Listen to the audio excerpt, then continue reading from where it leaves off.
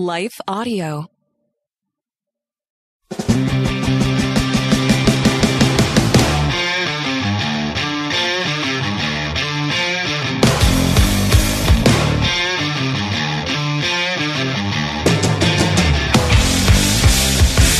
Hey, welcome back to another episode of Salty Saints Podcast. I'm Zach. And I'm Randy. And today we are going to be diving into some supposed biblical contradictions. Yeah, people tend to say, people who detract from the Bible tend to say, they're everywhere. Yeah, we're going to talk more about that. Yes. But first, we're going to go to a quick word from our sponsors. Hello, folks. My name is Derek Greer, and I'm reaching out to fellow pastors and church leaders just like you to join me and other Christian leaders and organizations throughout the nation as we come together on June 8th and 9th for National Unity Weekend. Together, we will show the love of Jesus as we serve our communities on Saturday, June 8th, and then preach from a shared text on Sunday, June 9th. To register, go to unityweekend.com. That's unityweekend.com to join us as we unite the church and unite the nation. What impacts you every day? There is one book that influences almost every aspect of our lives. Museum of the Bible reveals the Bible's impact on your favorite musicians and artists, the way we measure time, social justice, our national monuments, and more. The Bible's impact is all around you. Discover how at museumofthebible.org/impact.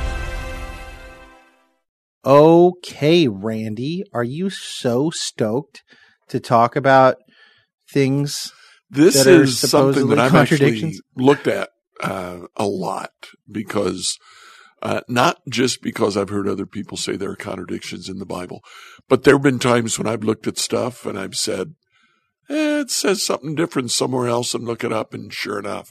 Mm-hmm. And just my way of thinking, I've got to understand why. So yeah. I've spent years and years looking at possible contradictions and finding answers. Right. If you're anything like me, the first time I found one, it was like the whole world came crashing down on top of my head. And I was like, oh my gosh, what is this? How could this be?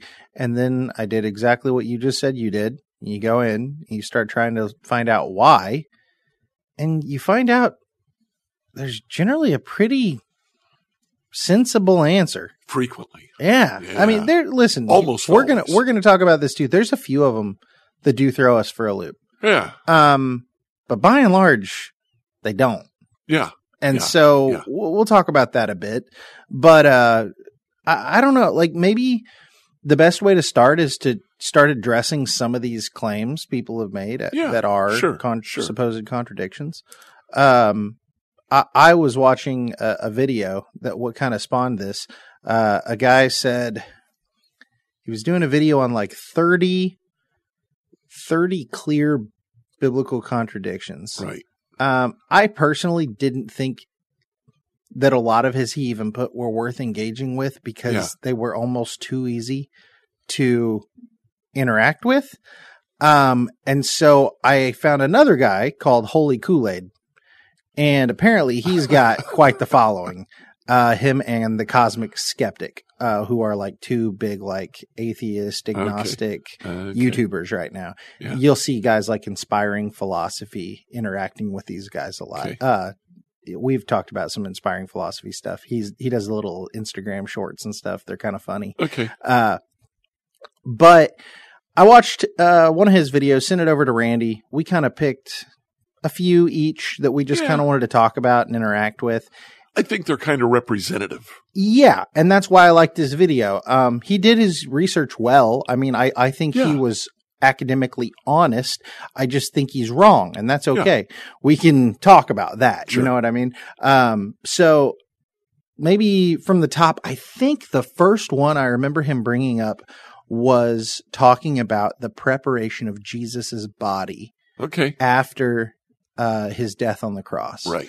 And so basically the argument that gets brought up is, so Nicodemus takes the body of Jesus. He gives 75 pounds of spices Right. for them to wrap the body. And he and is it Joseph of Joseph? Arimathea. Yeah. They wrap his body Right. with spice. And this is in the book of John. Yes. Actually, I've got it right here. John 19:39. There you go.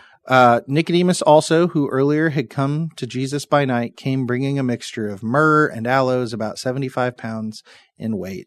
And it goes on to say how they prepared the body, they wrap it.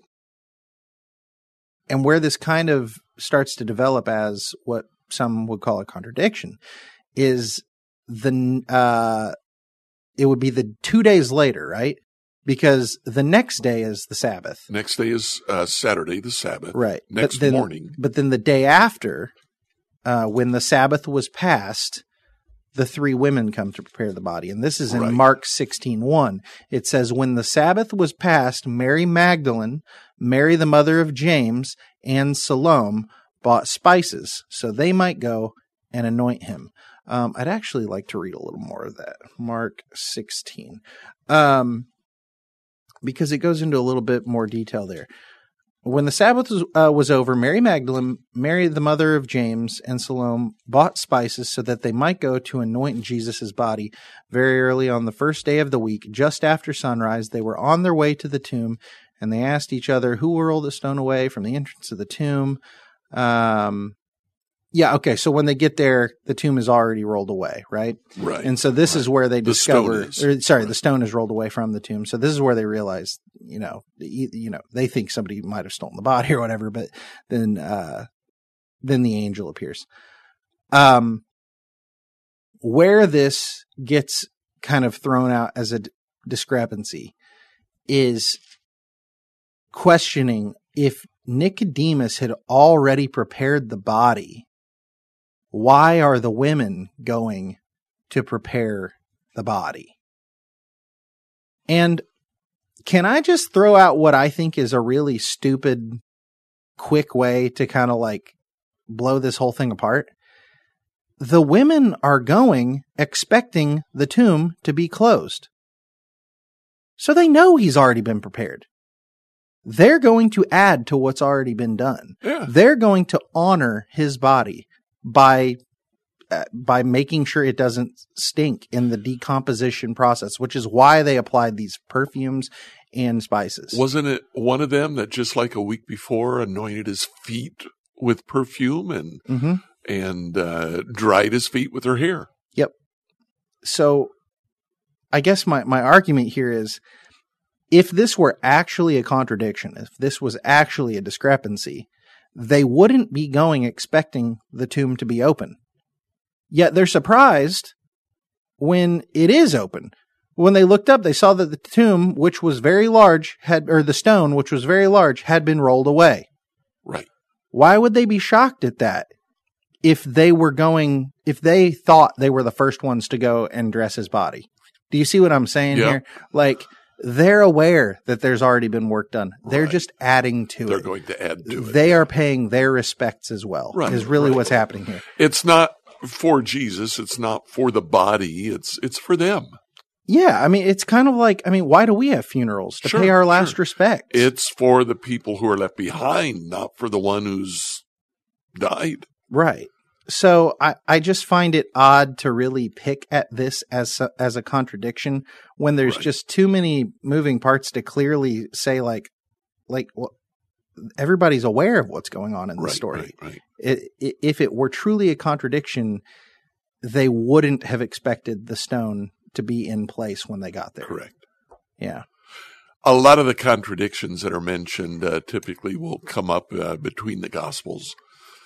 Because you have different presentations of the same story, and any difference between those is signaled as a contradiction. It also happens between the books of Samuel and Kings and the book of Chronicles, because they treat the same time period, the same issues, the same happenings, but they look at it in different ways. One of those is the census that David takes near the end of his life, a census of Israel. Samuel 24:1 says, Now the anger of the Lord burned against Israel again, and the Lord, incited David against Israel to say, go count Israel and Judah. But in 1 Chronicles 21:1, it says, then Satan stood up against Israel and incited David to count Israel. So who was it? Was it God or was it Satan? Big difference there. Yeah. So it's interesting you bring this one up. We're going to have another one very much like this one come up in a bit. But what we really need to focus on here, let me see here, is that in this culture,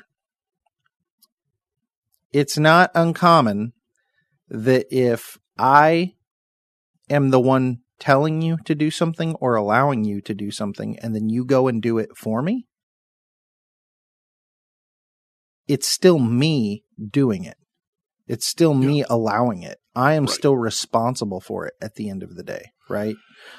And so maybe the best way to kind of point out what I'm saying here is to look at a passage that has nothing to do with either of the ones you just mentioned. Okay. Can we look at 1 Kings 22:22? Sure. Or sorry, let's start at 1 Kings 22:19. Micaiah continued, therefore, hear the word of the Lord. I saw the Lord sitting on his throne with all the multitudes of heaven standing around him on his right and on his left. And the Lord said, who will entice Ahab into attacking Ramoth Gilead and going to his death there? One suggested this and another that. Finally, a spirit came forward, stood before the Lord and said, I will entice him. By what means, the Lord asked. I will go out and be a deceiving spirit in the mouths of all his prophets. He said, you will succeed in enticing him, said the Lord. Go and do it. So now the Lord has put a deceiving spirit in the mouths of all these prophets of yours. The Lord has decreed disaster on you. Well, wait, the Lord wasn't a lying spirit, but there was a lying spirit in his mouth. Yeah. And God allowed it. Yeah. And so it was God's doing. So if God allowed it, God did it. In the Hebrew mind. In the Hebrew mind, right? Like at least he okayed it. He was still the one in charge at the end of the day. And I guess that's the big deal here. So the deal with the census then is God allows it to take place. He's not necessarily the tempter that goes to David, but 1 Samuel says, or 2 Samuel looks at that and says, well, God's the ultimate authority. So the Lord incited David. Right. Hello, folks. My name is Derek Greer, and I'm reaching out to fellow pastors and church leaders just like you to join me and other Christian leaders and organizations throughout the nation as we come together on June 8th and 9th for National Unity Weekend. Together, we will show the love of Jesus as we serve our communities on Saturday, June 8th, and then preach from a shared text on Sunday, June 9th. To register, go to unityweekend.com. That's unityweekend.com to join us as we unite the church and unite the nation. What impacts you every day? There is one book that influences almost every aspect of our lives. Museum of the Bible reveals the Bible's impact on your favorite musicians and artists, the way we measure time, social justice, our national monuments, and more. The Bible's impact is all around you. Discover how at museumofthebible.org/impact. Chronicles is a little bit more descriptive and says there was a tempter that went and convinced David to more take specifically the census. The Satan. Yeah. It is calls the title. him the Satan. Which gets a little hairy because then we have to remember that Satan is not a personal name. So it's a title. It's a title, which means there could be many Satans. There could be many accusers, adversaries. Right. Like any unclean spirit or even clean spirit acting as an accuser against somebody. It's a legal term for like a prosecutor is the language being used here. So like when we read the book of Job, we see I was Satan. just going to say, same thing happens in the first 2 chapters of Job. Right. And we try to say like, oh, that's the devil. And it's like, well, maybe it is, but maybe it's not too. But later it's Job's wife or Job responding to his wife says, will I accept good from the hand of the Lord and not the bad? So even Job says this ultimately comes from God. Right. Even though it is the Satan in that story that is carrying out this judgment on Job. Yeah. Okay. Yeah. So, that's like 5 or 6 of them there. Right. Yeah. I guess we didn't really think about those others, possibly being contradictions, but people probably would call those contradictions. Probably. Or some would, you know what I mean? Sure. So yeah, I mean, really what this boils down to is like, was it God or was it Satan? And the answer is yes. Yeah. It's both. It's God Satan, allowed it. Satan was the instrument, but God ultimately allowed it. Right. So, right. Yeah. So it's a matter of perspective. Right. Yeah. Right. Second issue. Peter denied Christ. To whom did he deny Christ? Now, this was one of the big ones. He spent a lot of time going over this, and I never actually looked at that before. So I kind of looked it up and dug a little bit deeper on that. So in the book of Matthew, there are 3 denials. All 4 gospels have 3 denials. Peter denies Christ 3 times. In all 4 gospels, it's different people that he denies Christ to. Interesting. So in Matthew, he denies Christ to a servant girl. She is literally called a slave. Then, this is Matthew 26:69. 2 verses later, he denies Christ to another girl. And then 2 verses after that, he denies Christ to some people who were standing there. In the book of Mark, he denies Christ 14:66 to a servant girl. 3 verses later, to the same servant girl. And then 1 verse later, to some people standing there. The book of Luke, he denies Christ to a servant girl. That's 22:56.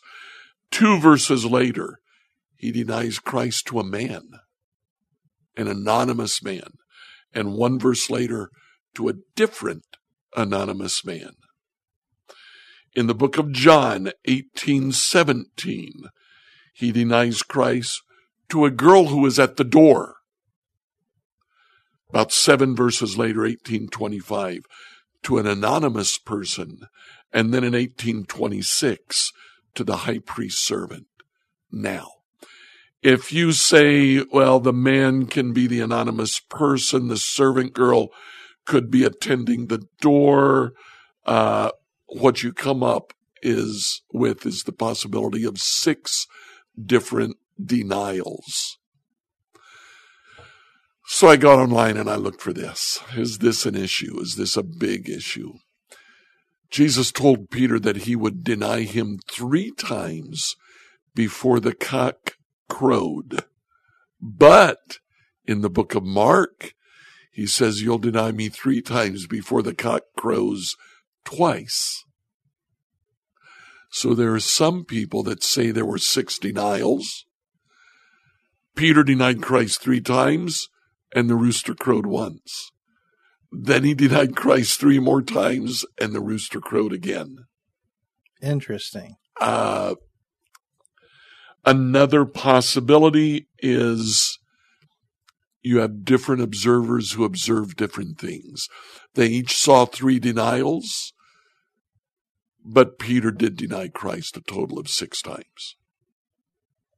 Got you.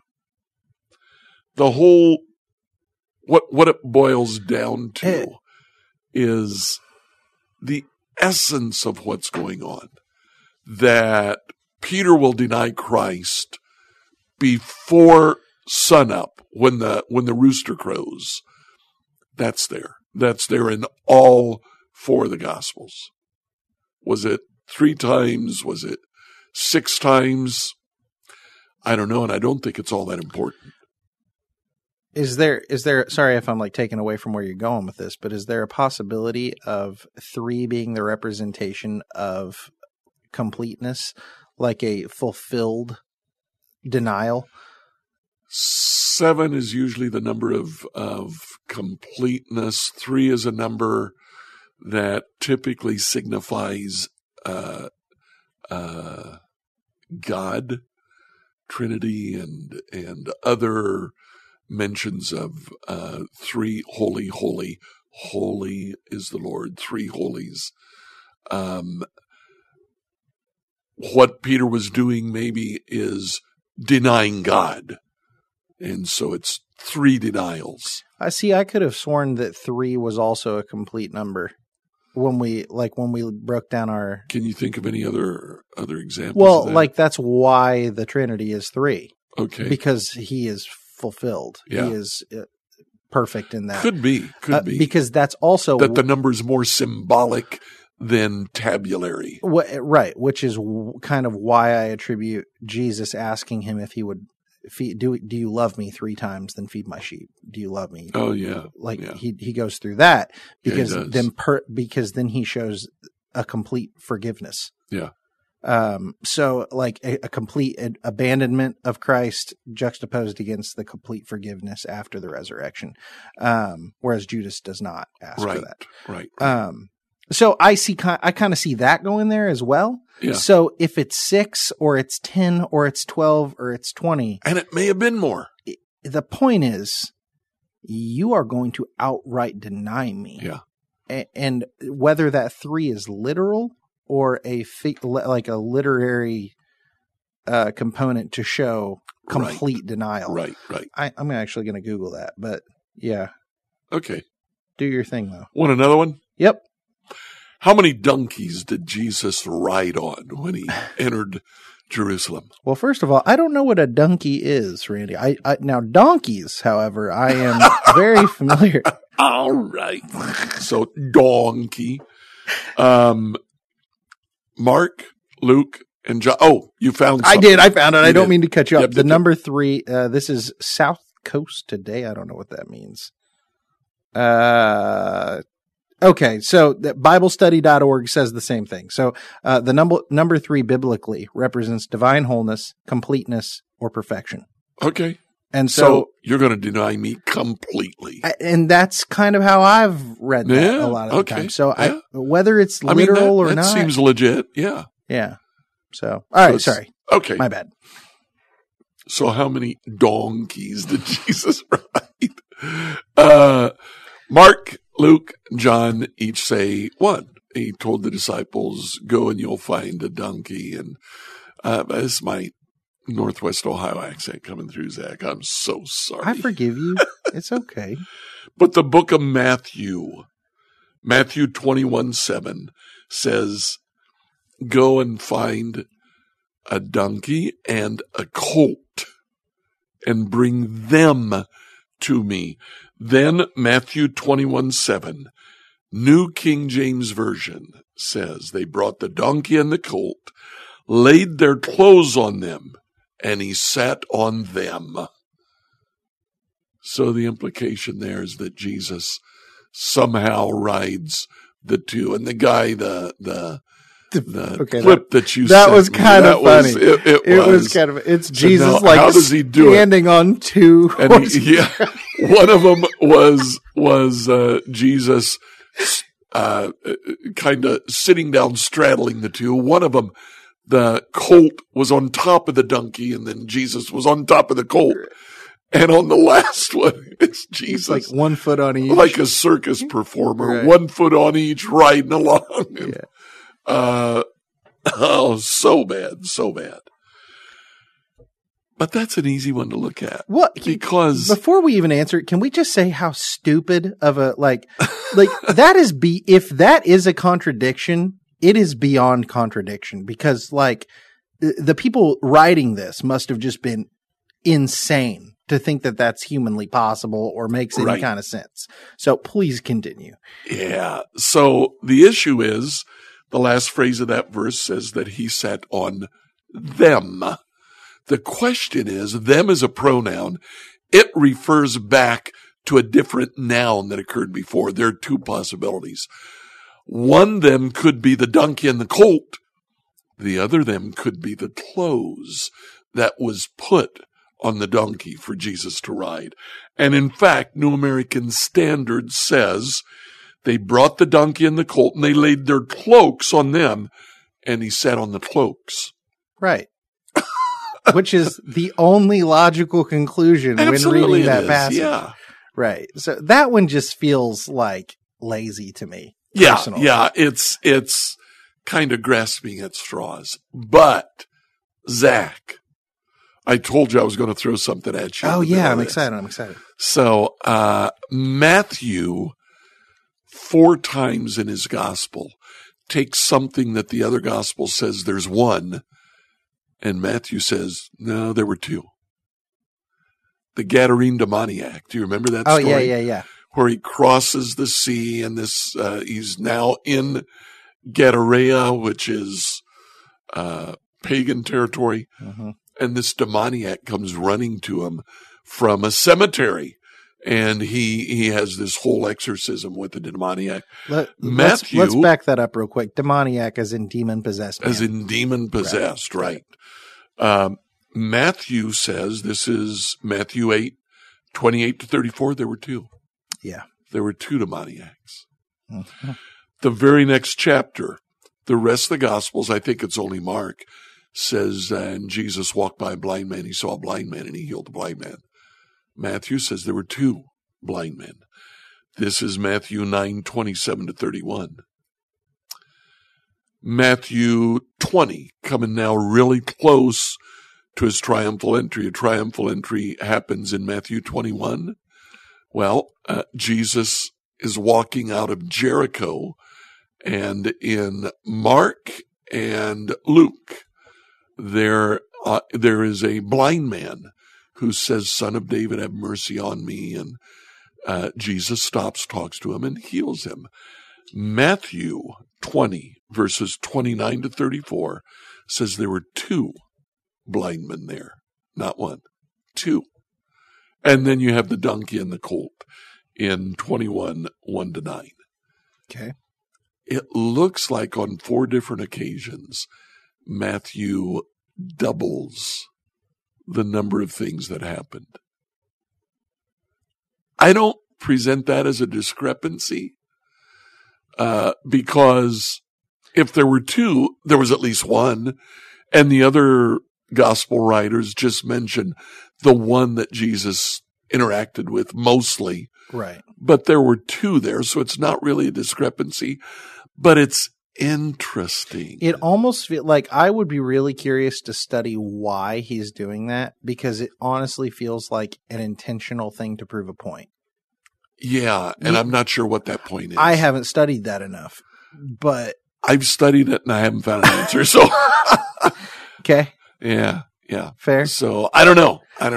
Yeah, like that does get interesting when there's multiple, but it only focuses on one. I will say this. If you watch The Chosen, where Matthew is, it's like he suffers from Asperger's. Mm-hmm. He is just super tied to exactness. I'm not saying that The Chosen's got it right there, but if it does, it makes sense that Matthew would say, oh, no, guys, there were 2. I saw him. There were 2. Yeah, you're talking about the one, but there were 2 there, guys. Right. Like, I mean, he's a tax collector, so he's very numbers based. He's very numbers oriented. Whereas you might have the others recounting the gist of what happened. Yeah. Matthew is saying, no, actually, here is the literal number that showed up. That's a very, very real possibility. Yeah. And we will expand on that. Because you may be listening to this and going, well, wait, was it 1 or 2? That matters. We'll address that when we get into maybe our grand conclusion here of biblical discrepancies. But we'll talk about some more stuff first. I have one other here. Zach, do you have anything else? I have one after that. Yeah. Okay. Do you want me to do this one, or do you want to do yours? Yeah. So I was going to talk about Judas. Oh yeah. It kind of ties in with was it God or was it Satan thing. But Judas, basically what happens, let me find here. I had it pulled up all nice and neat. Okay. Matthew 27:5-7 says, talking about Judas, and he threw the pieces of silver into the temple sanctuary. Now, these were the pieces of silver that the priests gave Judas for betraying Jesus. Correct. He threw them into the sanctuary and he departed. And he went away and he hanged himself. The chief priests took the pieces of silver and said, "It is not lawful to put them into the temple treasury, since it is the price of blood." And they conferred together, and with the money bought the potter's field as a burial place for strangers. Okay. Then we go on to Acts 1. And keep reading there. It says, I lost it. It says that they called it then a field of blood. Yes. Go on. Yeah, verse 8. That's why it's been called the field of blood to this day. Okay. Acts 1:16-18 says, "Brethren, the scripture had to be fulfilled, which the Holy Spirit foretold by the mouth of David concerning Judas, who became a guide to those who arrested Jesus. For he was counted among us and received his share in this ministry. Now this man acquired a field with the price of his wickedness, and falling headlong, he burst open in the middle, and all his intestines gushed out." So in the first... And then everyone in Jerusalem heard about this, and they called that field, their language, the field of blood. Right. So you've got one account saying, well, there's really a couple supposed contradictions here. One, did he die by hanging? Right. Or did he die because he was disemboweled? Right. From a hanging, right? Or falling headlong, it says. I think the answer there is very simple. He hung himself, and after some time, he bloated in the sun. You're in the desert. Right. And he was disemboweled upon... When they discovered him and cut him down, he burst. Yeah. Which is pretty gross. Popped like a balloon. So sorry, everybody, but this is the Bible. The other supposed contradiction happening here is who bought the field? Was it the priests or was it Judas? And I think the answer here is a very simple one. Judas gave back the money. He threw the money in the temple. Right. So he throws it down. They don't receive it back as like a donation to the temple. They're saying this is blood money. This is blood money. So they take it and they buy the field with it. So in a similar way of, did Satan talk to David or did God talk to David and say, go have this census taken? Judas gave the money. Yeah. That the priests then turned around and bought the field with. So in a way, that's Judas's money paying for that field. Yeah. This is the money. Yeah. It's the same reason they won't take it back into the church, because this is now blood money. That money was designated as the money that betrayed Christ. I know we're in conjecture here. So do you think what happened is they took the money and they bought the field with it? When Judas heard about that, he went to the field and hung himself? Because that means it was probably 4 or 5 days later. They couldn't buy the field on the Sabbath, which was the next day. It's very possible. Yeah. I mean, it makes sense. So Judas he goes and hangs himself in the field. Isolated himself from the disciples. He basically hid himself from them. And when he figures out, okay, they bought this field, he goes to that field that his money had been used to buy and hangs himself. Like you said, we're definitely in conjecture mode here, but like, to me, that makes sense as to why he would end up in that field. Yeah. Right? Like, because now he sees the fruit of what he is. Right. Done, right? Like, he did this. Right. This field was purchased because of what he did. And Judas was not there to experience Jesus' resurrection. That's the other thing. He's thinking with everybody else in Jerusalem that Jesus is dead. He doesn't know that he's been raised from the dead because Jesus reveals himself to very few people. Right. Yeah. So with that said, I think that's a pretty easy one to see where it works. Like this, like a lot of these aren't rocket science. It's really more often than not what I have found when you have two different accounts saying something different, just put them together and see how they work together. Because most of the time they do. That's so often the answer. In fact, a lot of times they explain things that right. you may have had questions about from just the other viewpoint. That's literally, I can't remember the guy's name, but he was a crime scene investigator. Oh, yeah, he was a detective yeah. that became a Christian, and he did it in a very like Lee Strobel sort of fashion where he just started applying like a crime scene approach. He just started taking the gospel accounts and putting them against each other and treating them like eyewitness accounts in a crime. Yeah. And he's like, it works. Yeah. It does exactly what I would want it to do if I was trying to solve a crime over here. Like it's not. They're not discrepancies. They are different viewpoints. And they work together. Of one single episode. Exactly. Yeah. So. I got another one. Let's hear it. It's Jairus' daughter. Okay. The major episode, and this occurs in Matthew, Mark, and Luke, is Jesus is in a crowd teaching.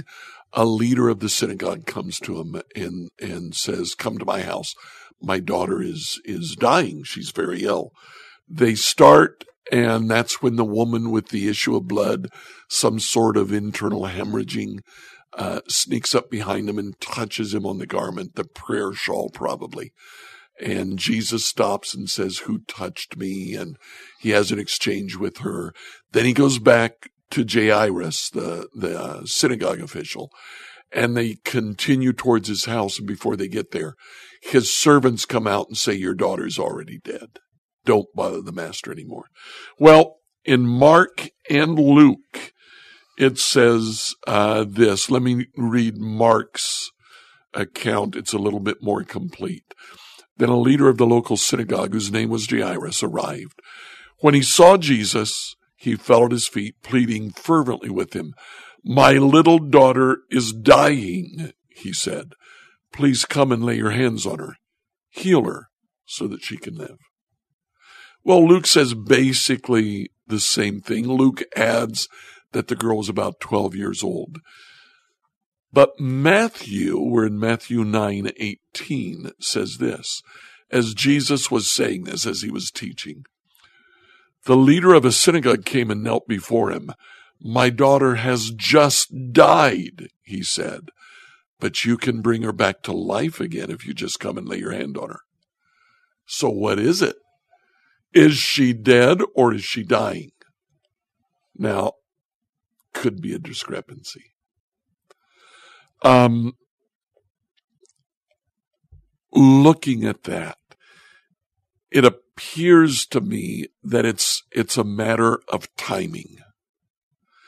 The girl's father comes to Jesus, says to him, "My little daughter is really bad. She is at death's door. Please come and heal her." They start. The servants come out to meet him and said, "It's too late. She's already died."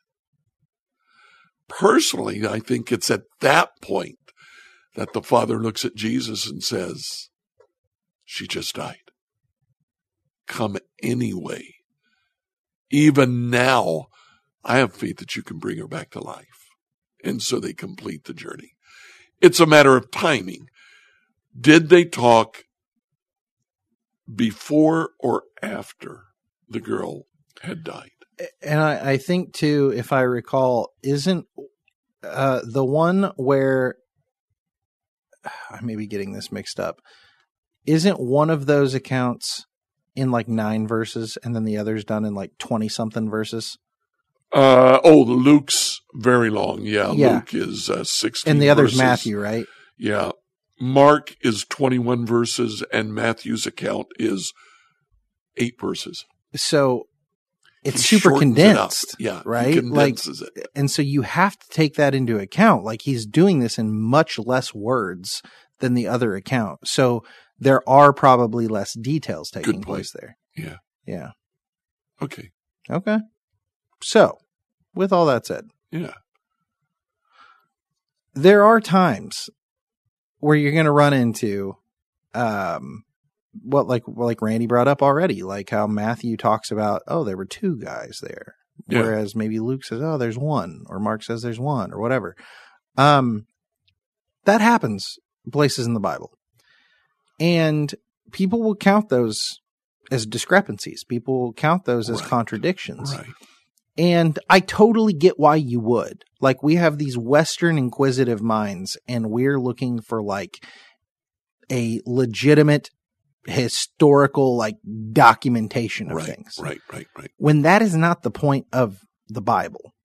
Yes. The Bible is trying to show you the heart of God and the greater truth behind something, right? So really, I guess what we're trying to get to right here in this portion of the talk is, what is inerrancy? What is that actually? Yeah. What do we mean when we say that? If you talk about the Bible as being inerrant, as in it is without error, it cannot be in error. If what you mean by that is there's never going to be any differences between accounts given, there's never going to be any differences between, this guy said there were 100,000 people and this guy said there were 200,000 people there. We have stuff like that in the Bible. Right. That happens. The point isn't to give you a direct number of what was there. The point is there were so many people there. Exactly. And when you start reading the Bible for like the points it's trying to make, the greater truth that it's trying to teach you, versus looking for like a scientific document, you get what it's trying to give you. Yeah. It's the reason God speaks about the creation of the earth in figurative language. It's the reason Jonah is likely satire. A lot of people think that the book of Jonah is a satire. Does that mean it's not true? No, that doesn't mean it's not true. It means it's written as satire to convey a certain thing to you in reading it, that you're supposed to see, oh, well, wait, Jonah is supposed to be the good guy, but he's the bad guy. And all the people that are the bad guys are supposed to be the good guys, right? And like, it's all confusing. That's there for a reason. So learning how to read the Bible is a really important thing when trying to determine, wait, is this in error? Well, no, it's what is the Bible trying to do here? That's the question. I dislike the term inerrancy, and I dislike it because it's not a biblical term. Right. It's a Greek term that's used to describe something. But when you do that, different people can put a different meaning to that word that isn't necessarily implied in Scripture. I like scriptural terms. The Bible is true.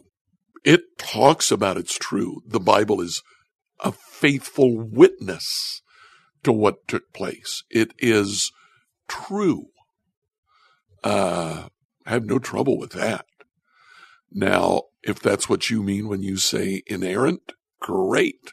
Right. Then yes, the Bible is inerrant. But if when you say inerrant, you're meaning that it is scientifically accurate, well, given that the Bible is not intended to convey scientific teaching, it's intended to convey matters of the heart, matters of spiritual transformation. Right. Then I wouldn't use inerrant to describe that. Could we use the example you gave? So one account says there's one man who's demon possessed, and Jesus pulls the demon out of him and casts it into a bunch of pigs, and they run off a cliff and die. Right. The other says there's two men that are demon possessed, and Jesus pulls the demon out of him into a bunch of pigs, and they run off a cliff and die. Right. Okay. Do you get the point? Like, is it about how many this happened to? Because guess what? Over Jesus' ministry, look, when we read the end of which gospel is it that says, and he did so much more than these? The book of John. The book of John, but we couldn't record everything that the skies wouldn't be able to record everything. Right. And so it's like, the point is, look what he did. Look at all these miracles he performed. It's about God working through Jesus Christ, because Jesus is God, and it's showing how we can be used by the Holy Spirit. I have kind of 5 principles that I use when I look at discrepancies like this. First of all, don't apply 21st century standards to a text from the first century. You know, we live in an age. I remember growing up, so this would have been in the 60s and 70s, Ivory soap. The ad for Ivory soap was that it was 99 and 44/100% pure. They can't use that today. They would never use that today because people would people would obsess over the 0.56% that's impure. What's that? Yeah, it could kill me. Even within my lifetime, we have changed. So over 2,000 years, there's going to be a lot of change when it comes to issues of exactness. Were there 5,000 men, no more, no less, who were fed? Second principle, allow for round numbers. Right. Especially when they're big like that. Right. It's in the ballpark. There were a lot.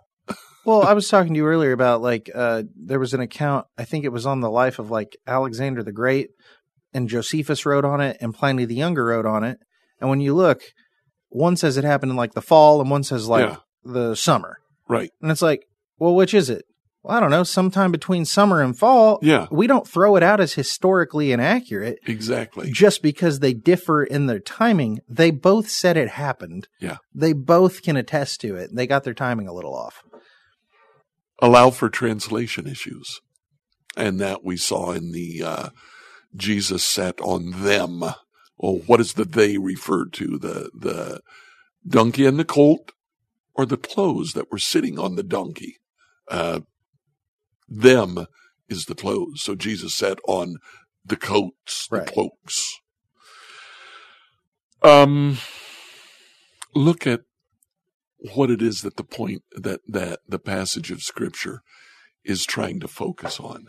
There are times when it will focus on exactness, on what happened. I believe the story of David and Goliath, for example. I believe that's history. There's a lot of detail there. Is it First Chronicles, or I think it's actually 2 Samuel, where it talks about David's men. It says that one of David's mighty men named Elkanah killed Goliath. Oh, so was it David or was it Elkanah? I've read some commentators that say, well, if the king's soldier killed him, then it's as if the king did it. No, there's too much detail. The detail tells about David going to the battle carrying cheese for his 3 brothers who were in the army. Those are details that you don't just make up. Instead, I think the issue there, and I'm sorry I don't have the passages, is that the word Goliath actually means glutton. You think of a giant the size of Goliath, he's going to be known as a heavy eater. Goliath is a title for the biggest guy around. David killed one Goliath. Elkanah killed another big guy, also known as Goliath. So, and the last principle, if I come against something, and there are a few examples of this, that I don't know how to explain, that does not cause me to distrust the Bible. It causes me to think, I don't have all the information yet. I haven't gone deep enough on this yet. The problem is not in Scripture, it's in me. Because Scripture is true. Right. Yeah, I'm with you. I think those are good points to kind of to consider every time we come to something we think might be a discrepancy. The other thing is too, hey, look, if somebody ever throws these at you, don't just attempt to like wing it on the spot and just like assume you know how to like best this or whatever. Like go, wow, I've never heard that before. I should go look into that. That's not like taking the L. That's just being honest and saying, I don't have an answer for that, but I'll look into that. And remember that as you reach out to people, try to win them to the Lord. What's going to win them to the Lord is not the power of your arguments. It's your love. It's your care for them. Right. And if you really love them, you really care for them, think about what they said and go get to the bottom of it. Because, maybe they're right. Maybe it's like Randy said, where it's like, oh, those numbers are different. But that's not really the main point of what's being said there. Yeah. What it's trying to convey is this. And then you can show them how to read scripture versus a 21st century document. Yeah. It's very different. So, right on. Thank you guys for hanging out with us for a bit. Make sure to check out our website, www.saltysaintspodcast.com. Make sure to get over to Life Audio and check out all of their cool podcasts on reading the Bible, raising your family as Christians, just daily Christian living stuff, and just fun talk shows as well. Check them out. And until next time, stay salty. Are you concerned about tensions in the Middle East? Do you wonder where we're currently at in the biblical timeline? Are we really in the last days? Hi, everyone. I'm Dr. Carl Muller with the Inside the Epicenter podcast. Every week, my co-host, best-selling author Joel Rosenberg and I answer those questions and more. You'll hear inside knowledge of our meetings with leaders at the highest levels of government in the U.S., Israel, and the Middle East, equipping you to filter the news with biblically sound insights. Find Inside the Epicenter on your favorite podcast app or go to joshuafund.com to listen and subscribe.